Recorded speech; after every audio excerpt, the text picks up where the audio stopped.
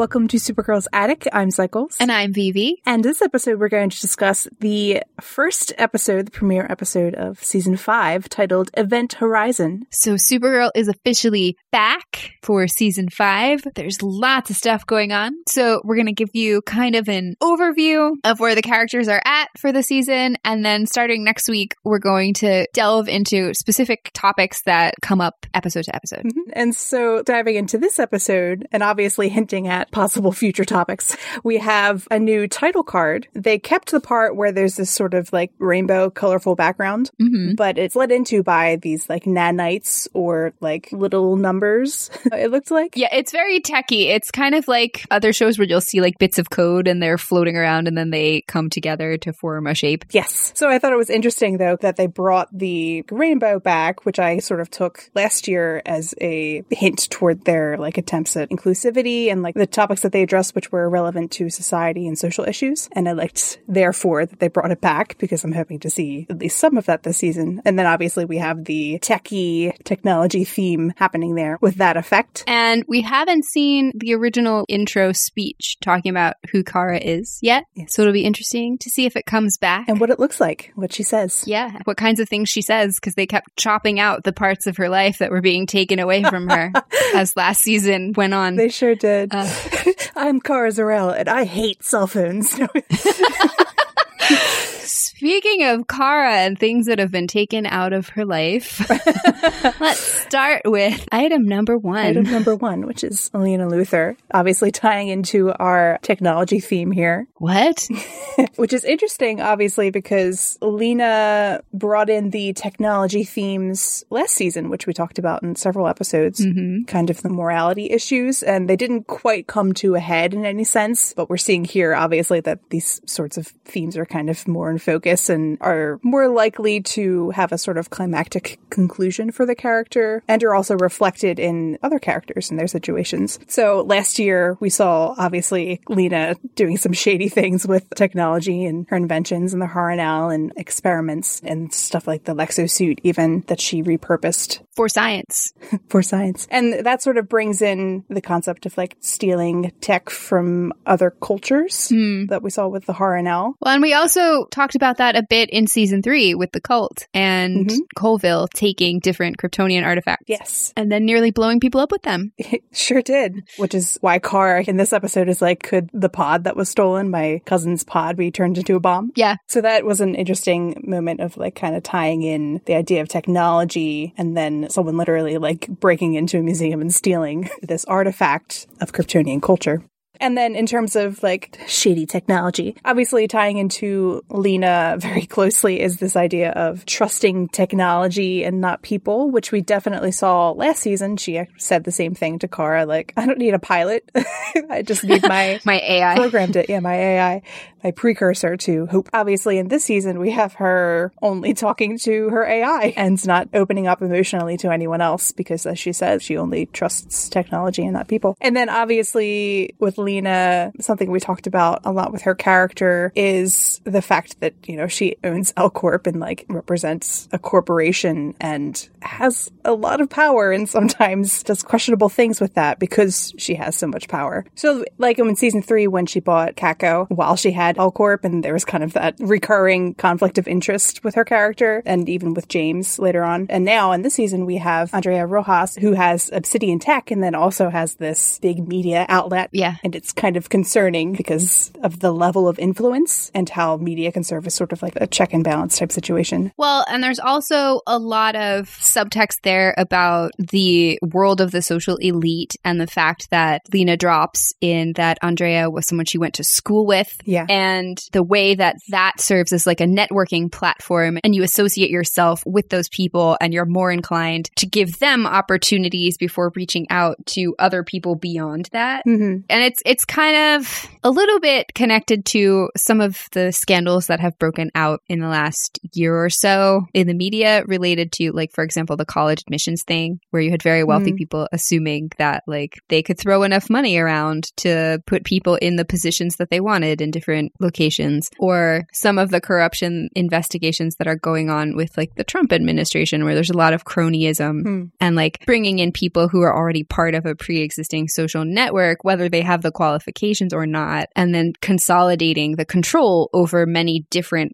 ways of messaging to the public. And that's kind of what's happening here, because Andrea Rojas has a tech company, and this huge platform that we see very early in the episode is already deeply affecting people's behavior and the ways that they think, perhaps. And now she also wants to control the way they think in a bigger scale. Yeah, and it's also interesting in terms of like our main characters and how everyone's all in this circle. And the most, I think, so far this season, I felt how much of an elite group they feel. Yeah. Like Kelly gets the Obsidian tech. Like, I don't even know if that's connected, but it's kind of like, oh, I know you. Yeah. Like they're all interconnected. Networking. And then also related to this concept of corporations having control and influence over people, we obviously have Andrea pull out that non-compete clause that the Kakko employees recently signed. So basically they can't leave Kakko and go to another outlet for, I suppose, a period of time specified in the contract. So people who, I don't know, need money to survive would be inclined to stick around. James as the CEO being like, we'll all walk. And I was like, will you though? Yeah. It was a good threat attempt. But It was also a very like a dude's approach. Be like, if you don't let us do what we want, we'll quit. Like, Yeah. And Kara's was like, no, you will let me do what I want. which is like two different Gryffindor tactics. Yes. But also Lena's decisions here, as much as she thinks she's being very cold and calculating, totally aren't cold calculating decisions at all, which is why her AI is annoyed with her. And so, like, in combination with not letting people leave the company and also buying all these other companies, you have a situation where you're sort of suppressing competition, and then you're, as a corporation, allowed to do more shady things because there's no accountability. Although it'll be interesting to see what happens with Alcorp in relation to Kakko now that they aren't linked the same way. And we'll see if Lena ends up regretting her decision to sell it. Maybe. Perhaps. Yeah, well, and kind of going back to the thing with corporations and also technology being used for perhaps shady or unethical ends, you also have Andrea state pretty clearly that she doesn't view customers essentially as people, which is immediately going to put her in conflict with Kara.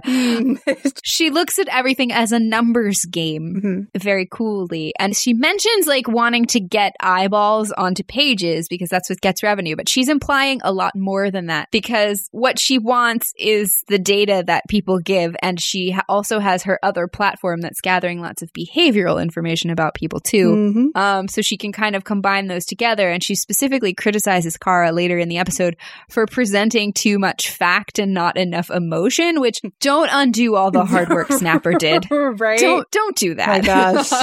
Kara worked long and hard to learn how to not do that. Took her a while to get there. Yeah. And now it's interesting to see Kara, who's like, this is a part of her value system now. And she's very strongly believing in the fact that she needs to present like both sides and keep her emotions out of it. But that ties into some themes that we'll talk about later on with emotion in relation to technology and data and such. But going back to Lena and how she intersects with these concepts, isolation plays a big role in why these morally sort of shady situations occur with her, both in the sense of like Lena taking tech from other cultures and then not getting input from people who belong to those cultures, trusting technology and not people, and then in the sense of like being a corporation where she doesn't have oversight, she's just kind of on her own and like, I'm the only one who can fix this problem. And I mean, she built her own creepy Alexa in like a month, so maybe she is the only one who can solve these problems. So Lena isolates herself and doesn't open herself to other people and kind of listen with empathy to other viewpoints. And it causes a lot of problems and very interestingly intersects with her use of technology because that's something she can just kind of work on her own. Yeah, and it's also interesting because it contrasts what Kelly's motivations are that she expresses in the episode for wanting to work with Obsidian, and the idea of using technology to bring people together and to actually let them learn and like cope in a healthy way with problems. Well, that's sort of the key difference there is Kelly's theoretical use of virtual reality and trying to help people emotionally. There's a therapist involved. There's another person kind of helping the patient along, whereas Lena's just kind of feeding into her own ideas. Yeah.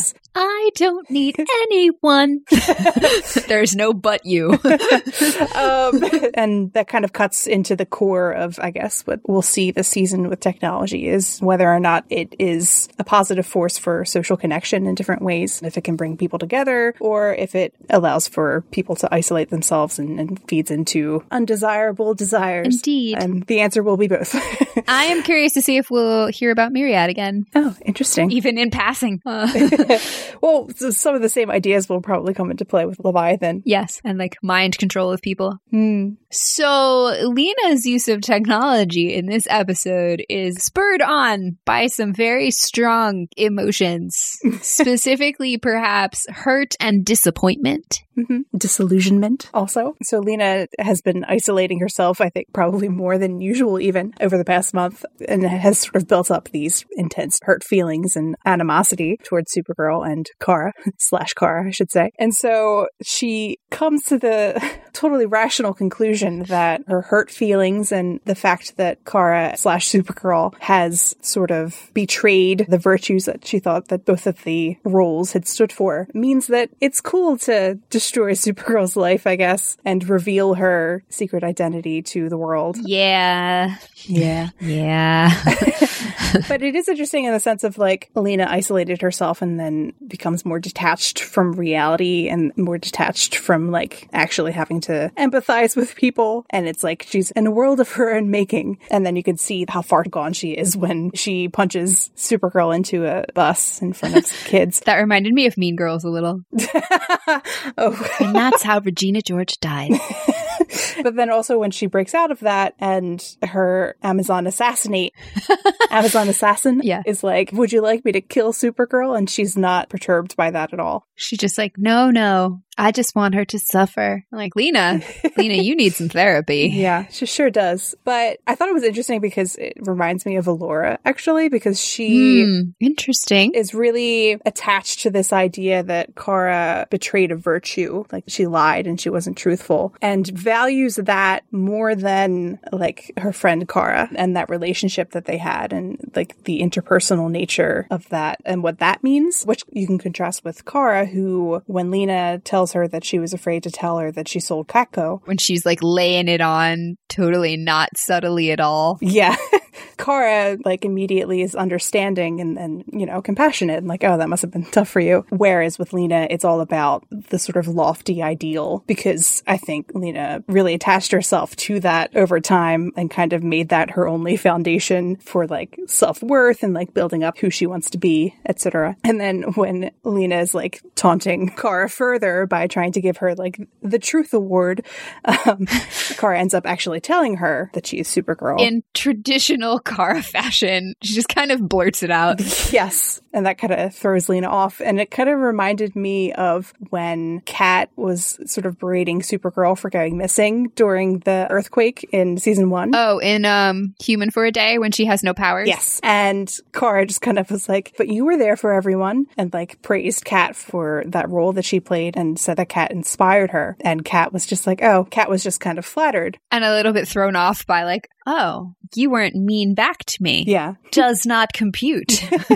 Exactly. Which happens to Lena in a sense where she's like, I have to leave now. You're making me feel feelings and I don't care for it.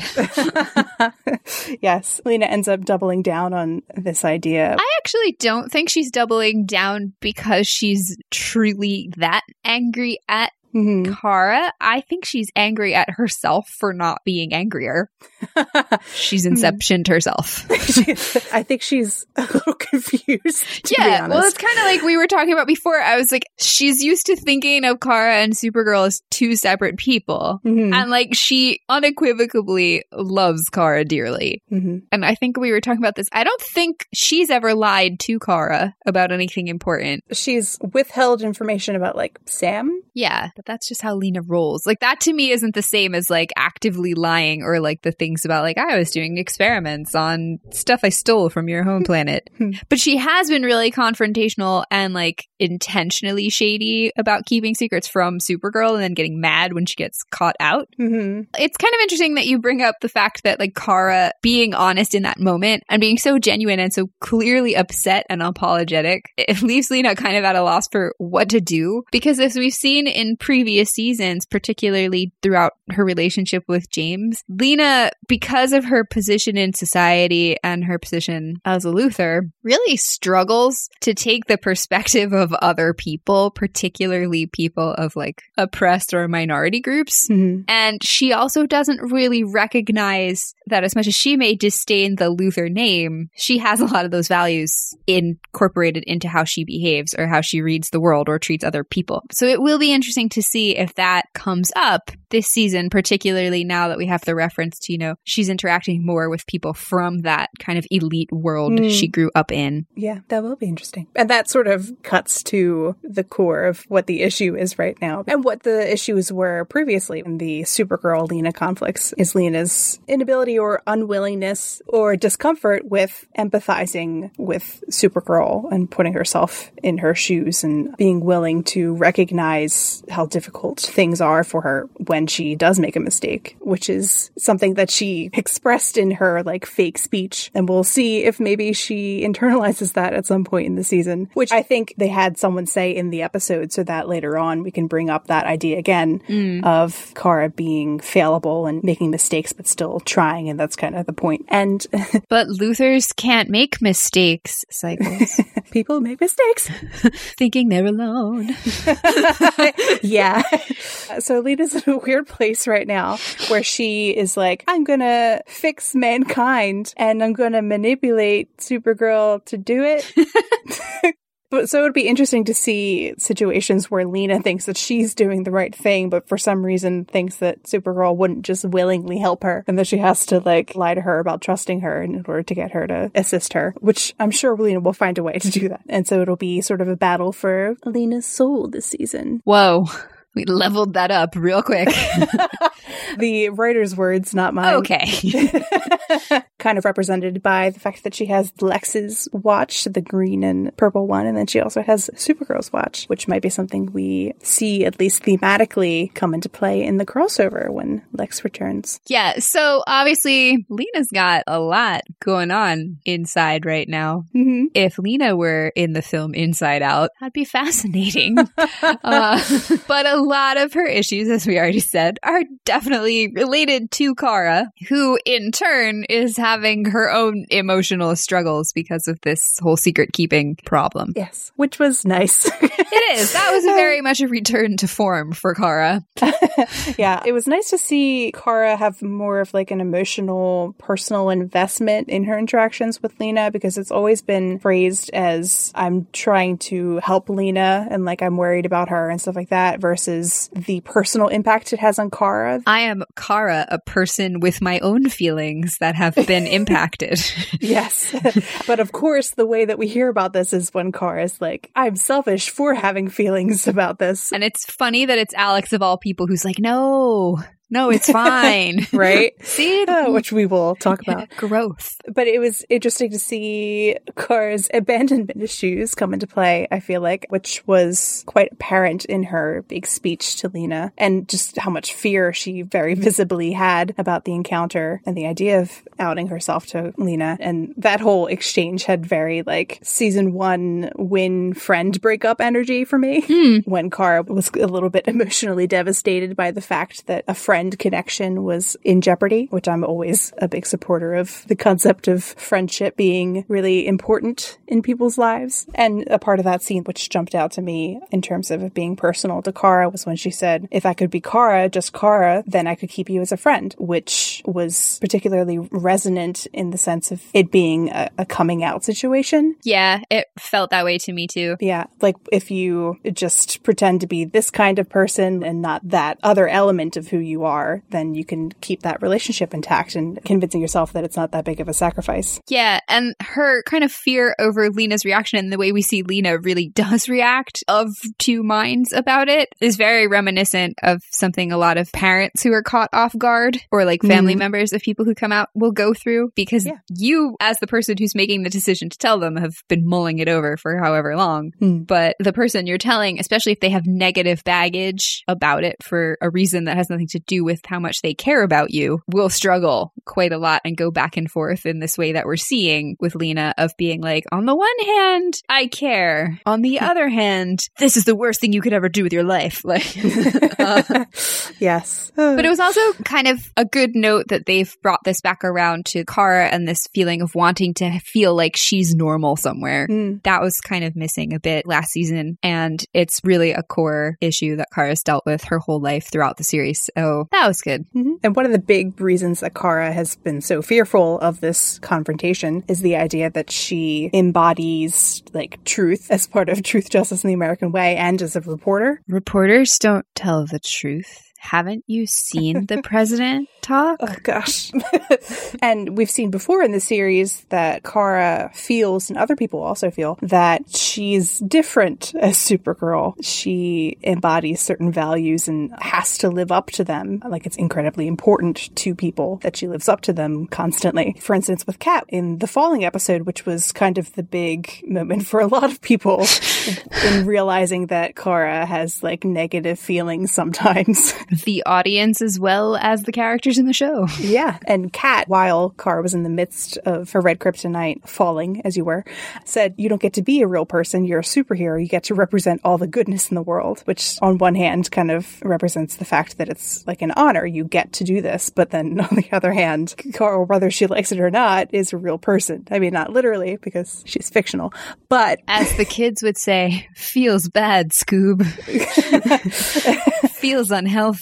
Yes. And Kara has frequently struggled with this, even after her falling. And the concept of Supergirl and what she represents in relation to children has been something that's been played up in the series a few times. For instance, obviously in Falling, when she interacts with the little girl in the schoolyard in the beginning of the episode, and at the climax of the episode, the little girl throws out her Supergirl costume. Then even in season 3, we saw when Kara wouldn't interact with the kid because she was in the middle of... Oh, when she was in depressed mode in the season 3 premiere? Yes. Yeah. And then now, in season 5, we had that opening scene where virtual Supergirl is talking to the virtual children, and the kid says, when I grow up, I want to be just like you. And she says, oh, that's easy. You just have to fight for what's right and always tell the truth. And then we have the kids in the museum, obviously looking up to Supergirl and her cousin and learning about them. And then she's made an impression on Lena as well, who, as we've talked about, holds Kara to that same level of needing to always embody these values. And specifically with Lena, that's something that Kara struggled with before, with the cult, when she cut her hand to show them that she wasn't a god. The one girl became disillusioned with her, and Kara says, I let down my mask for 1 second, and look what happens. You know, she turned into a terrorist. Terrorist, yes. And then she ties it to Lena and says, I'm supposed to stand for truth. How am I supposed to be truthful, really truthful? And so she fears what will happen if Lena finds out that Kara and Supergirl are not a perfect person. And then Lena obviously throws that in her face, passive-aggressively, like, but I never did purport to be a saint. That's actually really interesting in the sense that Lena is the one who's created this whole VR world that she's using as her self-therapy. And so everything that all the other background characters in it are saying are projections of her own understanding of Kara and Supergirl. And the things that those kids say, their appreciation for Supergirl and the things that she values and their genuine admiration are coming from someplace within Lena herself. And we know that that's true because she says it to us in the beginning of season 3 when she dedicates the Supergirl statue and she tells Kara that she felt inspired to swoop in and rescue Catco in her own way with her wealth, trying to be a force for good.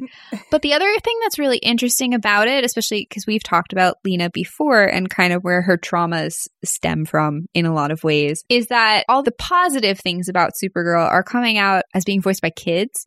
And Lena was deeply impacted by the fact that her most beloved role model in her life, she lost at a very young age, and that was replaced by the Luthers. Mm-hmm. So in some ways, like, you could also read that a little bit as the part of her that wished she still had someone like that in her life, and that she does mean it 100%. But you can tell by the very last sentence about how you always tell the truth. Like, that sounds like a line from Love Actually about Christmas being the time you tell the truth, which, sure.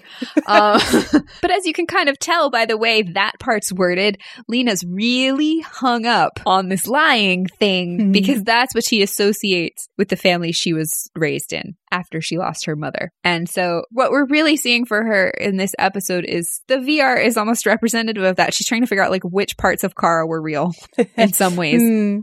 Interesting. But I like that idea of, like, Lena's words coming from the kids in the sense of childhood emotional abuse, and the idea of, like, when you go to therapy, you kind of treat your inner child in a way. Yeah. And talk about, like, sort of teaching your inner child the things that they should have learned and growing up in a safe family environment. And the way that Lena previously looked up to Supergirl was kind of childlike, and it's sort of hero worship. Yes. And something that needs to happen with Lena now is sort of teaching her inner child to have a more mature view of Kara as a person, and therefore make some revelations about how the world works and more positively engage with it and those interpersonal relationships. Well, and also she needs to come around to a recognition that a disagreement or a bump in the road or, like, a moral failing in one instance is not, you need to self-destruct a whole relationship.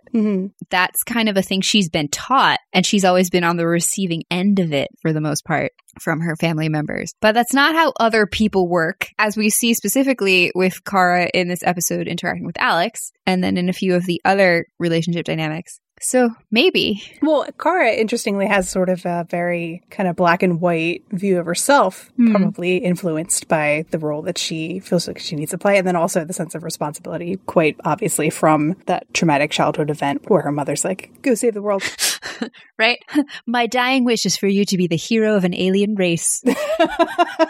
Yes. So Kara sort of assesses herself and recognizes that she isn't doing something that aligns with her own values or what she thinks her values are. And then she's like, I'm terrible, which is a very drastic conclusion to make. And then Alex plays a nice role in the situation where at first she's like trying to push Kara to do what she knows that Kara wants to do. And for Kara's sake, maybe get it over with. Yeah. And then when Kara reacts the way she does and she's like, I'm terrible, and is avoiding receiving her Pulitzer Award, Alex is like, no, chill out, maybe. Which, coming from Alex, is like a wild advice. Right? Chill out. What's happened to you? But Alex has always seen Kara in a more realistic light, in the sense that she knows Kara's fallible and yes, vulnerable, and something that she forgot for a little bit in season 4. But trifles, unimportant. And that despite that, she's deserving of compassion, which is something that it's good for most people to internalize. I actually really liked the way Alex and Kara interacted, kind of related to that whole issue. Like, everything Alex did was very big sistery in like a way you'd expect, but it was also very nicely done. Like, her initial encouragement of like, you've been talking about this for weeks. I already told you what I thought you should do. Yeah. Stop like fixating on it. Just go do it already. That was very Alex. But also it was the right advice for Kara, who normally just goes out and does things. And then when she realizes like how upset Kara is, she immediately backpedals and is like, hey, wait a minute. Yeah. We need to take care of you because like this isn't okay, which again is very Alex. But it also was like a nice indication of how Alex has grown as a person to some extent, because she's able to kind of take a look at it from that perspective and be like, hey, you don't have to be responsible for everyone else's life, which was a concern that Eliza had in season 3 about Kara as well. But on the other hand, we'll have to see where the cracks are within Alex's own like sense of that for herself, because she's kind of always been better about giving that compassion to Kara versus herself. Again, they both have very exacting standards for themselves. That's why they get along so well. Sisters. And tying into this concept of like Supergirl and her values, obviously, is truth, which we've mentioned a bit, but it looks like we'll be getting a more in-depth look at it in different contexts this season. Obviously, we have the setup for Kara and her relationship with Lena, with like her award for her tireless pursuit of the truth with reporting, and then her being like, I'm a liar. And then Lena has that value as well, saying that she keeps her word. But then we have interesting moments, particularly this one between Lena and Kara, where Lena says, thank you for telling me the truth, but Kara, things can't be like they were before. There can be no secrets between us. I have to be in on everything. Which you brought up how Kara, in all of this, it felt kind of like her friend breakup with Wynn. Mm-hmm. Lena's reaction here is different in a very interesting kind of way. Oh? Well, because Wynn just asks for space. Mm. Lena's like, you're going to inform me about everything all of the time from now on, which is very controlling. Yeah. In a not good way. Mm-hmm. Lena has some issues pertaining to control. You don't say.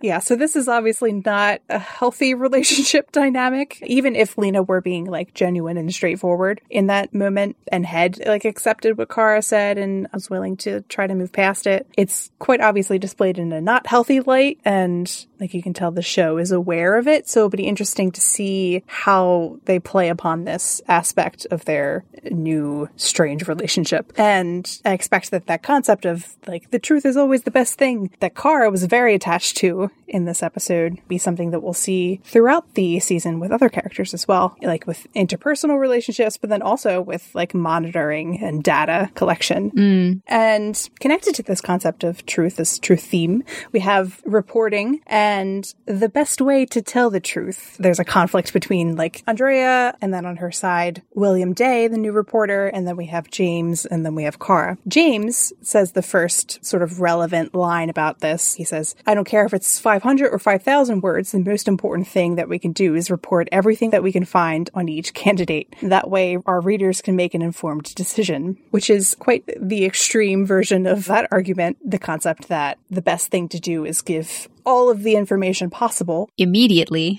And people can totally parse that. Well, and also Kara realized in previous seasons that can sometimes lead to problems as well if you don't have all the facts before you go forward. And then we have the opposition come in with Andrea Rojas, who says attention spans have plummeted down with revenues. Readers want water cooler news that's just fun to read and just as easy to digest. So they are quite polar opposites here, where we have James being like, say every word you can, and then Andrea's like, keep it short and like entertaining as opposed to informative, and like not caring if it's informative is sort of the point on that side. Although this plot point regarding revenue is interesting to compare to season 1 in the pilot episode, when Kat had the issue where she was going to fire a bunch of people from the Tribune. Yeah. Because they were losing money. Yeah, and Kara took issue with it, and she was like worried about the employees, sort of tying in that same concept of like people losing their jobs. And Kara's sense of compassion for others. Yes. And that was a big thing for Supergirl, that role that Kara had just come into in the first few episodes of season 1. So it feels like a nice kind of return to form in a way, especially in combination with these like antagonistic characters at Catco who have certain ideas about the messages that should come out of Catco. Kind of reminiscent of when Kara was like, she should be called Superwoman and yelled at Kat. And that takes us to Kara and her sort of maybe middle ground in progress. We'll see how it goes. She gives her big like speech and says, I will try to be shorter because I am flexible. She says it very angrily, which I find amusing. Yes. She says, but I will fight you every time on every story to make sure it is told the way it deserves to be told. And I vibe with it. I don't understand why that resonated with you at all. Here at Supergirl's Attic, at least one of us enjoyed this quite a lot. I just sat there like, Kara, you should be fired right now. It's kind of like how she responded to Snapper and was like, but I chose this job and I'm going to do it my way. And he was like, excuse me?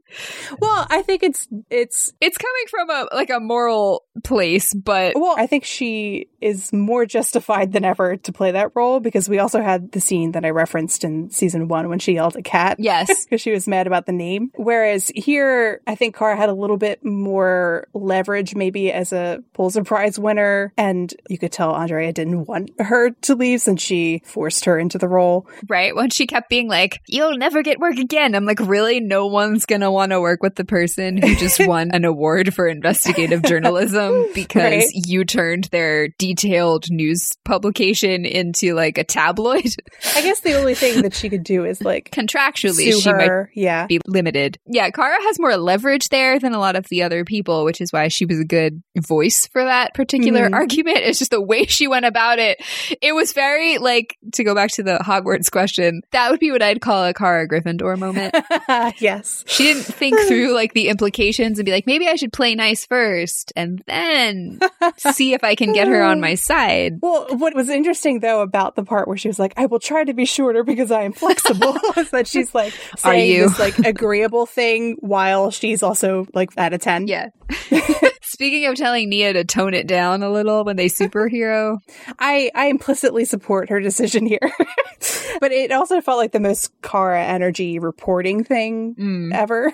I remember before season 4, we in SPF, the Sunshine Protection Force server, had a lot of discussions about Kara and reporting and whether or not that was a good fit for her. And like, this was very emblematic of my vision of how Kara would be as a reporter. And it was just kind of nice to see that over the top energy directed to reporting values and such. But this concept of like the best way to give people information and convey the truth, and like where along this line of give everyone all of the information versus give people information that they will be entertained by, and like finding a place where it's informative and entertaining, or it's information that people can parse with their brains. And related to this theme question that we'll be seeing is James, who has left Catco. Kelly gives that speech where she's like, Catco and journalism isn't all that you are. You started helping people long before Dad put that camera in your hand. And she says, I know you think that you have to muscle your way through everything, Gryffindor, but for once, just take a step back and ask, what does James Olsen want? And then he pulls a move that was very reminiscent of Kat for me when she left in season 2, and she made the decision to dive into the unknown. Andrea yells after him, you'll never work as a journalist again. And then he says, that's part of the adventure. So we'll see what plans they have for James. For Kat, they had Speaker of the House, and that was pretty interesting. So we'll see what they do. Yeah, well, and Makad has said that he felt that it was a very fitting choice for the character. And thus far, I actually also kind of felt that way with James's decision to like walk out and be perfectly content about it. Because even going all the way back to season 1 when he came in as like the art director at Catco, he's always said he'd never really felt comfortable just being behind a desk and in an administrative or an executive position like that. He's gotten a lot better at it and at being savvy about it in some ways, but I think it'll be cool to see where he goes from here. And I also really liked Kelly's comment to James about not needing to like muscle his way through everything as a nod back to their conversations when he decided to seek therapy for his PTSD. So, yay. Yeah. I mean, I feel like James went on this journey with Guardian and then kind of recognizing the value of his role at Catco. So one might come away from the situation and be like, why did we go through that if he's just then going to leave? But I take it more as like he's learned what he needs to learn from these roles. And perhaps he'll channel this into whatever's next for him. Yes. And also for those who aren't aware of this, the reason James is leaving is because Makad is currently filming a movie. Mortal Kombat. Yeah, and could not do both. So he'll be back eventually. They always come back. They're going to give me Aunt Kara and Uncle James, as I've wanted since season 1, and it's going to be glorious. I can't wait. You hold on to hope. Amazon hope. And then a character who is not super integrated into technology at the moment, he has taken a different path, is J'onn J'onzz. We got to see where he is in terms of his new like outlook on life and his philosophy. And his new look. Just generally.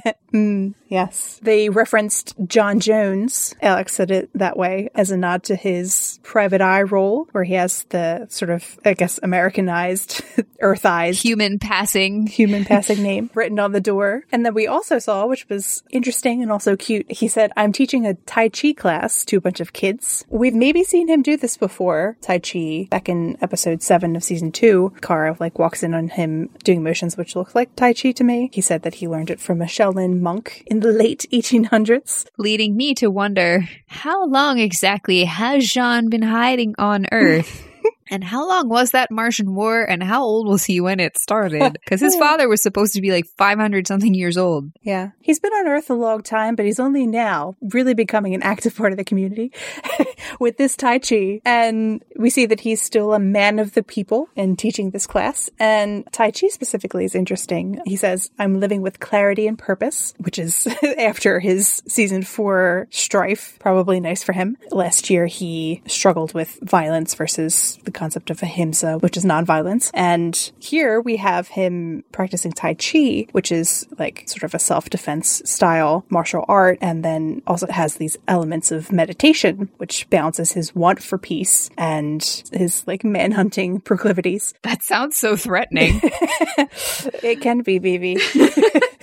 And Tai Chi specifically has values which are in line with what Jean is going for lately concerning like yin-yang balance in combat. And I have a quote here that says that the idea is not to directly fight or resist an incoming force, but to meet it in softness and follow its motion while remaining in physical contact until the incoming force of attack exhausts itself or can be safely redirected, meeting yin with yang, which kind of reminds me of Manchester's first fighting form, which was not like Tai Chi, but was more avoiding attacks and stepping aside and kind of going with the flow of the attacker in order to give way, and then they kind of injure themselves. And Brainy kind of fights like that too. He does. And then there's this concept of wude, meaning like martial virtue / heroism. And the idea is to protect the defenseless and show mercy to one's opponents, which I think summarizes where Jean's at right now pretty well. And then this concept of Tai Chi kind of hints at some future conflicts we may see for Jean in relation to technology, specifically in terms of mindfulness, like in relation to the meditative aspect of Tai Chi. It is purported that focusing the mind solely on the movements of the form helps to bring about a state of mental calm and clarity. And so you're kind of like aware of your body and in the present moment, as opposed to being like plugged in, so to speak, like to your devices or social media, or having that sort of constant flow of information and activity, which takes you out of the present moment. So Tai Chi is used to balance body and mind. And then also, interestingly, Tai Chi can be used as a form of like therapy with patients with dementia. Participants who practice Tai Chi 3 times a week showed significant increases in brain volume, as well as improvements in their memory and thinking test scores. And Kelly, in this episode, mentioned how she was going to use virtual reality therapy to heal the brains of dementia and PTSD patients. So it's kind of interesting to see this virtual form of therapy versus a very physically grounded kind of therapy trying to accomplish the same thing. Yeah, and I also liked that detail for the fact that it was very relevant to Kelly as both a psychologist and someone who was a former military combatant. Mm-hmm. But also the mention of dementia then ties her more directly also to some of the other characters in the Space Fam who've had relatives with that kind of memory loss, because we know Jean has talked about it and so has Alex. Yeah. So that was cool. And we may see more the idea of memory and Jean and Kelly. You don't say. And in terms of Jean and future conflicts, we saw his past come back to haunt him in this episode. And related to that, there were some Kara and Jean parallels. Obviously, when Midnight hops out of the Phantom Zone, Kara talks about how Allura locked up a bunch of people. And it was very reminiscent of season 1, where she got so bored of greeting all the different villains with like, yeah, my mother, you want to fight about it? This was her like nice version of that speech. Yeah. And then Jean's like, your mother didn't lock her up. I did. Your father did instead. Yes. And then we also see, obviously, with Jean's brother who appeared, he said, you and father are even more evil than I knew, but justice prevails. So we see both with Jean and Kara, like a loved one getting vengeance upon them and thinking that they're like the bad guy. And there's also, interestingly, some missing information and tying into that kind of truth theme for both of them. In Kara's case, obviously, Lena has that secret that she doesn't actually trust her anymore. And Jean didn't remember that he has a brother. Troubling. Yes. What a nice parallel to last season. Yes. Wow. Oh, maybe we'll get more Jean and Alex scenes then. Yes, I hope so. They can bond over forgetting important things in their lives, which is terrible but great. In the true spirit of Supergirl's attic.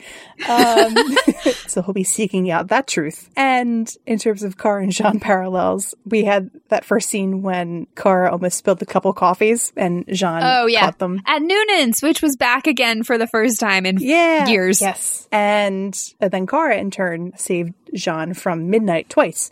And I'm wondering if maybe this is a bit of foreshadowing for later and they will be in a situation where they can't save each other. They better not be. Possibly in relation to something Lena does or something Jean's brother does. Or the crossover. Yeah. Or all of the above. Or the above. And then, speaking of Kelly and her interaction with the fam. They've integrated her so nicely already. They have. It's quite nice. But we get a read on her situation, which is that she is excited to be able to help people using the virtual reality technology as a psychologist. Yes. And I like that her excitement had a very Kara-like vibe to it. Like, it was so genuine and just like bubbly excited. I was like, I like this. You're a good fit. Yes. Kelly is quickly rising in the ranks for favorite characters for me. Oh, no. And I, too, have the same amount of enthusiasm for this concept of psychology and virtual reality. So I vibe with it. And then for Kelly, we saw that she shared some things with Alex. She was quite in sync with her. And they both agreed that Hans Gruber was the, I guess, evilest villain of all time from the Die Hard movie. Which I was like, I guess. I don't know those movies. But then I was like, oh, he's played by Alan Rickman? Probably legit. And then Kelly was talking about how people can use the augmented reality technology with the contact lenses to connect without saying a word. And then Alex is like, it's kind of like you and me, in like such a cheesy move. Which was so sappy, but also a kind of sappy that she's censored herself with before. So that was nice. And so I've been taking like all of the different things we're seeing in this first episode and being like, what is this foreshadowing? Where is this leading us to? Where's this gotta go? And in terms of her being in sync with Alex, they agree on who the evilest movie villain is, but will they agree who the villain is in real life? Especially regarding technology and Obsidian. And I wonder if we'll see some value differences or communication issues with Alex and Kelly, kind of suss out what their differences are and maybe where they conflict and see some interesting things. And then also we got the bit about how Kara ran into her in the elevator because they are in the same building now. Yes, which is great. Now we have like a sort of logical reason why characters are randomly in the same places at the same time. Yeah. I also got the impression that Noonan's was in the same building. Did you also? Oh, maybe. Maybe they're in the same block. Like, so Kelly said, I had to tell her I couldn't join her crusade against my new boss on my second day, which was like such a like secondhand Kara moment. It was. That I enjoyed. And like Kelly wasn't exasperated about it. She was talking to James like, you know how Kara is. Yes, delightful. Like, I love her, but. And that also ties into the concept that we were talking about before with corporations having power over people. But that might be something that comes into play. Kelly's getting along so well with all of them now, and I wonder how her role there will alter the dynamic in the future. Ooh, that sounds ominous. We've kind of already talked about some of Alex's things in talking about other people, which is the way that you are most likely to get insight about Alex, because Alex doesn't like to focus on herself. No, she does not. And you tend to see the expressions of who she is as a person when she interacts with other people or talks about being stressed out about other people. A frequent event. But it seems like she's in a good place at the moment, which, oh no. Speaking of looking forward in the season. Right? Well, that was several of the characters. Like, Kara wasn't a good place at the beginning of the episode, but she ended up in a good place. She thinks Nia and Brandy are doing pretty good. Jean's lifestyle is reflecting his values, and everyone's like doing okay, and we'll see. Yeah, well, they did that last season too, so we'll see. Exactly. But we actually see Alex, and I was kind of joking, but I was like, I think this might be the first time all series that she's been genuinely content. And like, that's so sad. In a good mood consistently.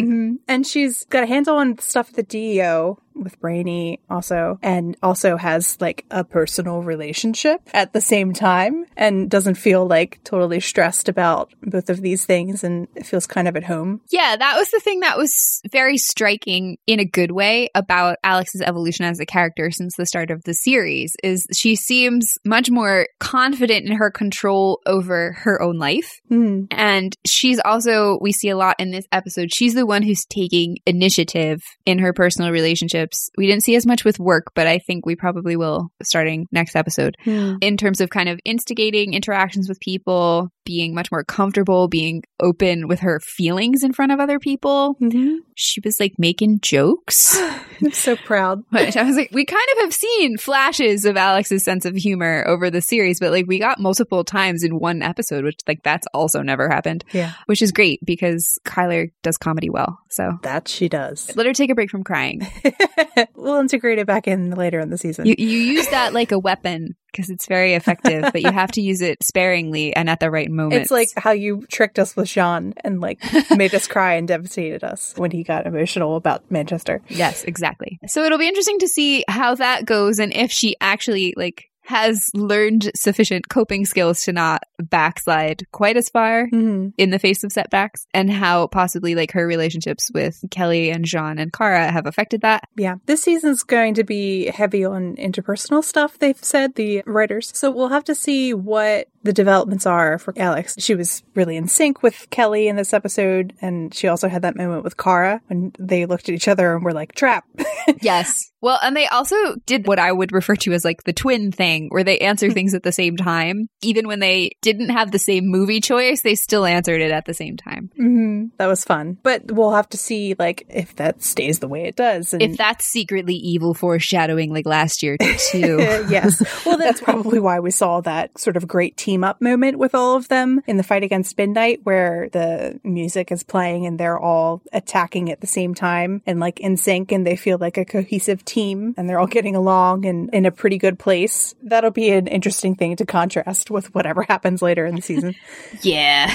Enjoy it while it lasts. But it was a really nice moment of like being like, oh, they've come so far all together. It was. And then to kind of round out our first look at all of the core characters of the show, we also saw a little bit with Nia and with Brainy. We haven't seen kind of where their individual stories are going as far as maybe their like work lives yet. Mm-hmm. But we did see how their relationship with each other is going. We had a little bit of a check-in. Mm-hmm. They had an initial, like that lack of communication where Brainy wasn't divulging how he was feeling about their relationship and his like insecurity and fear that he was going to hurt Nia. But it was nice to then see Nia confront the issue after she sees Kelly and Alex engaging in PDA. And so she pulls Brainy aside and is like, I just need to know what you're comfortable with, which was nice. It was very cute. It reminded me of Kara in season 1 with James, where she drops that like, I am all about consent line. And I was like, oh, Nia really is a mini Kara. Yeah. And that was interesting in terms of Brainy's reaction, where he's like, I've been in a lot of romantic relationships, but that Nia was the only person that he's been in love with. Because it sort of subverts the expectation that people who are neurodivergent are like sexless or not physically affectionate. So it was nice to see him be like, no, it's not related to that, or just turn what maybe the viewers were thinking would happen on its head. Yeah, and also from that conversation with Nia, I'm curious if we'll get to see any more information about Nia's previous experiences with romantic relationships, particularly as an out trans character on the show, and maybe how that affects how she communicates, because she is very clear. Yeah. Most of the time, very blunt. It felt right for the character for that reason also. Yes, it did. So it'll be cool to see how they develop that as well going forward and have those conversations. Yeah. And in terms of Brainy's confession, it brings up the theme of like feelings versus technology, which is something we obviously see with Lena, who is trying to use technology to help control her negative emotions, and control being the operative word as opposed to dealing with her negative emotions. For Brainy, he fears being too emotionless and like a robot in a sense. And the reason that he thought that Miranda Priestley was the evilest villain of all time was because because she's cold, uncaring. She betrays the people that she cares about most. And then he compares that to himself at the end of season 4 when he was sort of aligned with his more emotionless ancestors. And he said that even though I love you, I hurt you, which is also interesting in terms of themes that are relevant to other characters. And have been relevant the whole series. Yes, but it might be particularly relevant this season, possibly in relation to all the interpersonal stuff we'll see going on. And then also related to like feelings versus technology and Brainy. Brainy tells Kara that she can't go into the black hole to go save Jean because the odds are not in her favor. And she just yells, we can't let bad odds or whatever it is we're afraid of stop us from doing what we know is right, which of course reflects her own state of mind at the moment, but also plays upon Brainy's tendency to value data over anything else. So we might see something along those lines for Brainy's character, but then also maybe connected to some of the other technology themes. I concur. And then just a couple assorted things before we round out this episode with the overview of the season premiere. This is a minor thing, but they used to be much better about kind of keeping it there in the background. It was a little bit weird that Kara had enough guest invites to her Pulitzer Prize award dinner that she could bring along like +1s for other people, but there was no mention of like the rest of the living members of her family who were not in attendance. Like we know Clark and Lois were away on Argo for a while. They're obviously going to be back by the crossover, so a mention of them would have been nice since they are both also journalists and Lois has won that award before. Yeah, I think it doesn't fix right now the weirdness, but they'll probably retroactively be like, oh, it's my Pulitzer Prize winning cousin. Hey, missed you at that dinner. Well, it was also weird too that there was no mention of like Eliza or Kat. Yeah. Like as having sent like a card or flowers or just something. Those are the two big ones that I'm really concerned about. Especially maybe because the conversation with Clark is not always super consistent. So I can like forgive it in terms of Kara's life. Yeah. But because of the role that Kat played and where Kara is now. Well, and also because we know that even in the phases where Kat was absent in between appearances in season 2, she mentions that she kept up with Kara's career. Yeah. She sent Nia over to her. Yeah. So like that was weird that there was no follow up on that. And then also just, we've mentioned this last season as well, like that the Danvers being such a close knit family, like it's weird when they don't mention like that their mom exists. Yeah. And again, this was something that they were much more consistent with in the first 2 seasons as far as mentioning it as just like in passing, like, oh, hey, I got this text, or, you know, my mom sent a card for this holiday I like. Yay. So like that just stood out as like slightly awkward. Yeah. Alas. That's one of those things that could potentially be chalked up to like writer turnover over the years in terms of people not thinking as consistently about some of those details. It could also be just a mix of like new versus more experienced, but some of it's also just like having that brain for the world building, which is hit or miss a little bit sometimes. So, but like they remembered to have Kelly call James's mom last season. Yeah. Like that's one of the reasons I was thinking about it, because I remember it standing out and I was like, well, at least somebody's got some good sense. I think that they're more likely to do it when the thing isn't already established. Yeah. Which then makes it weird for us as viewers. Like, this thing has been established. Where is it? Yeah. The other thing I just want to point out, which was very cool, is that so far this season, the only romantic relationships in the show are LGBTQ ones, which, like, wild. How often does that happen on a TV show that's not explicitly for and about queer characters?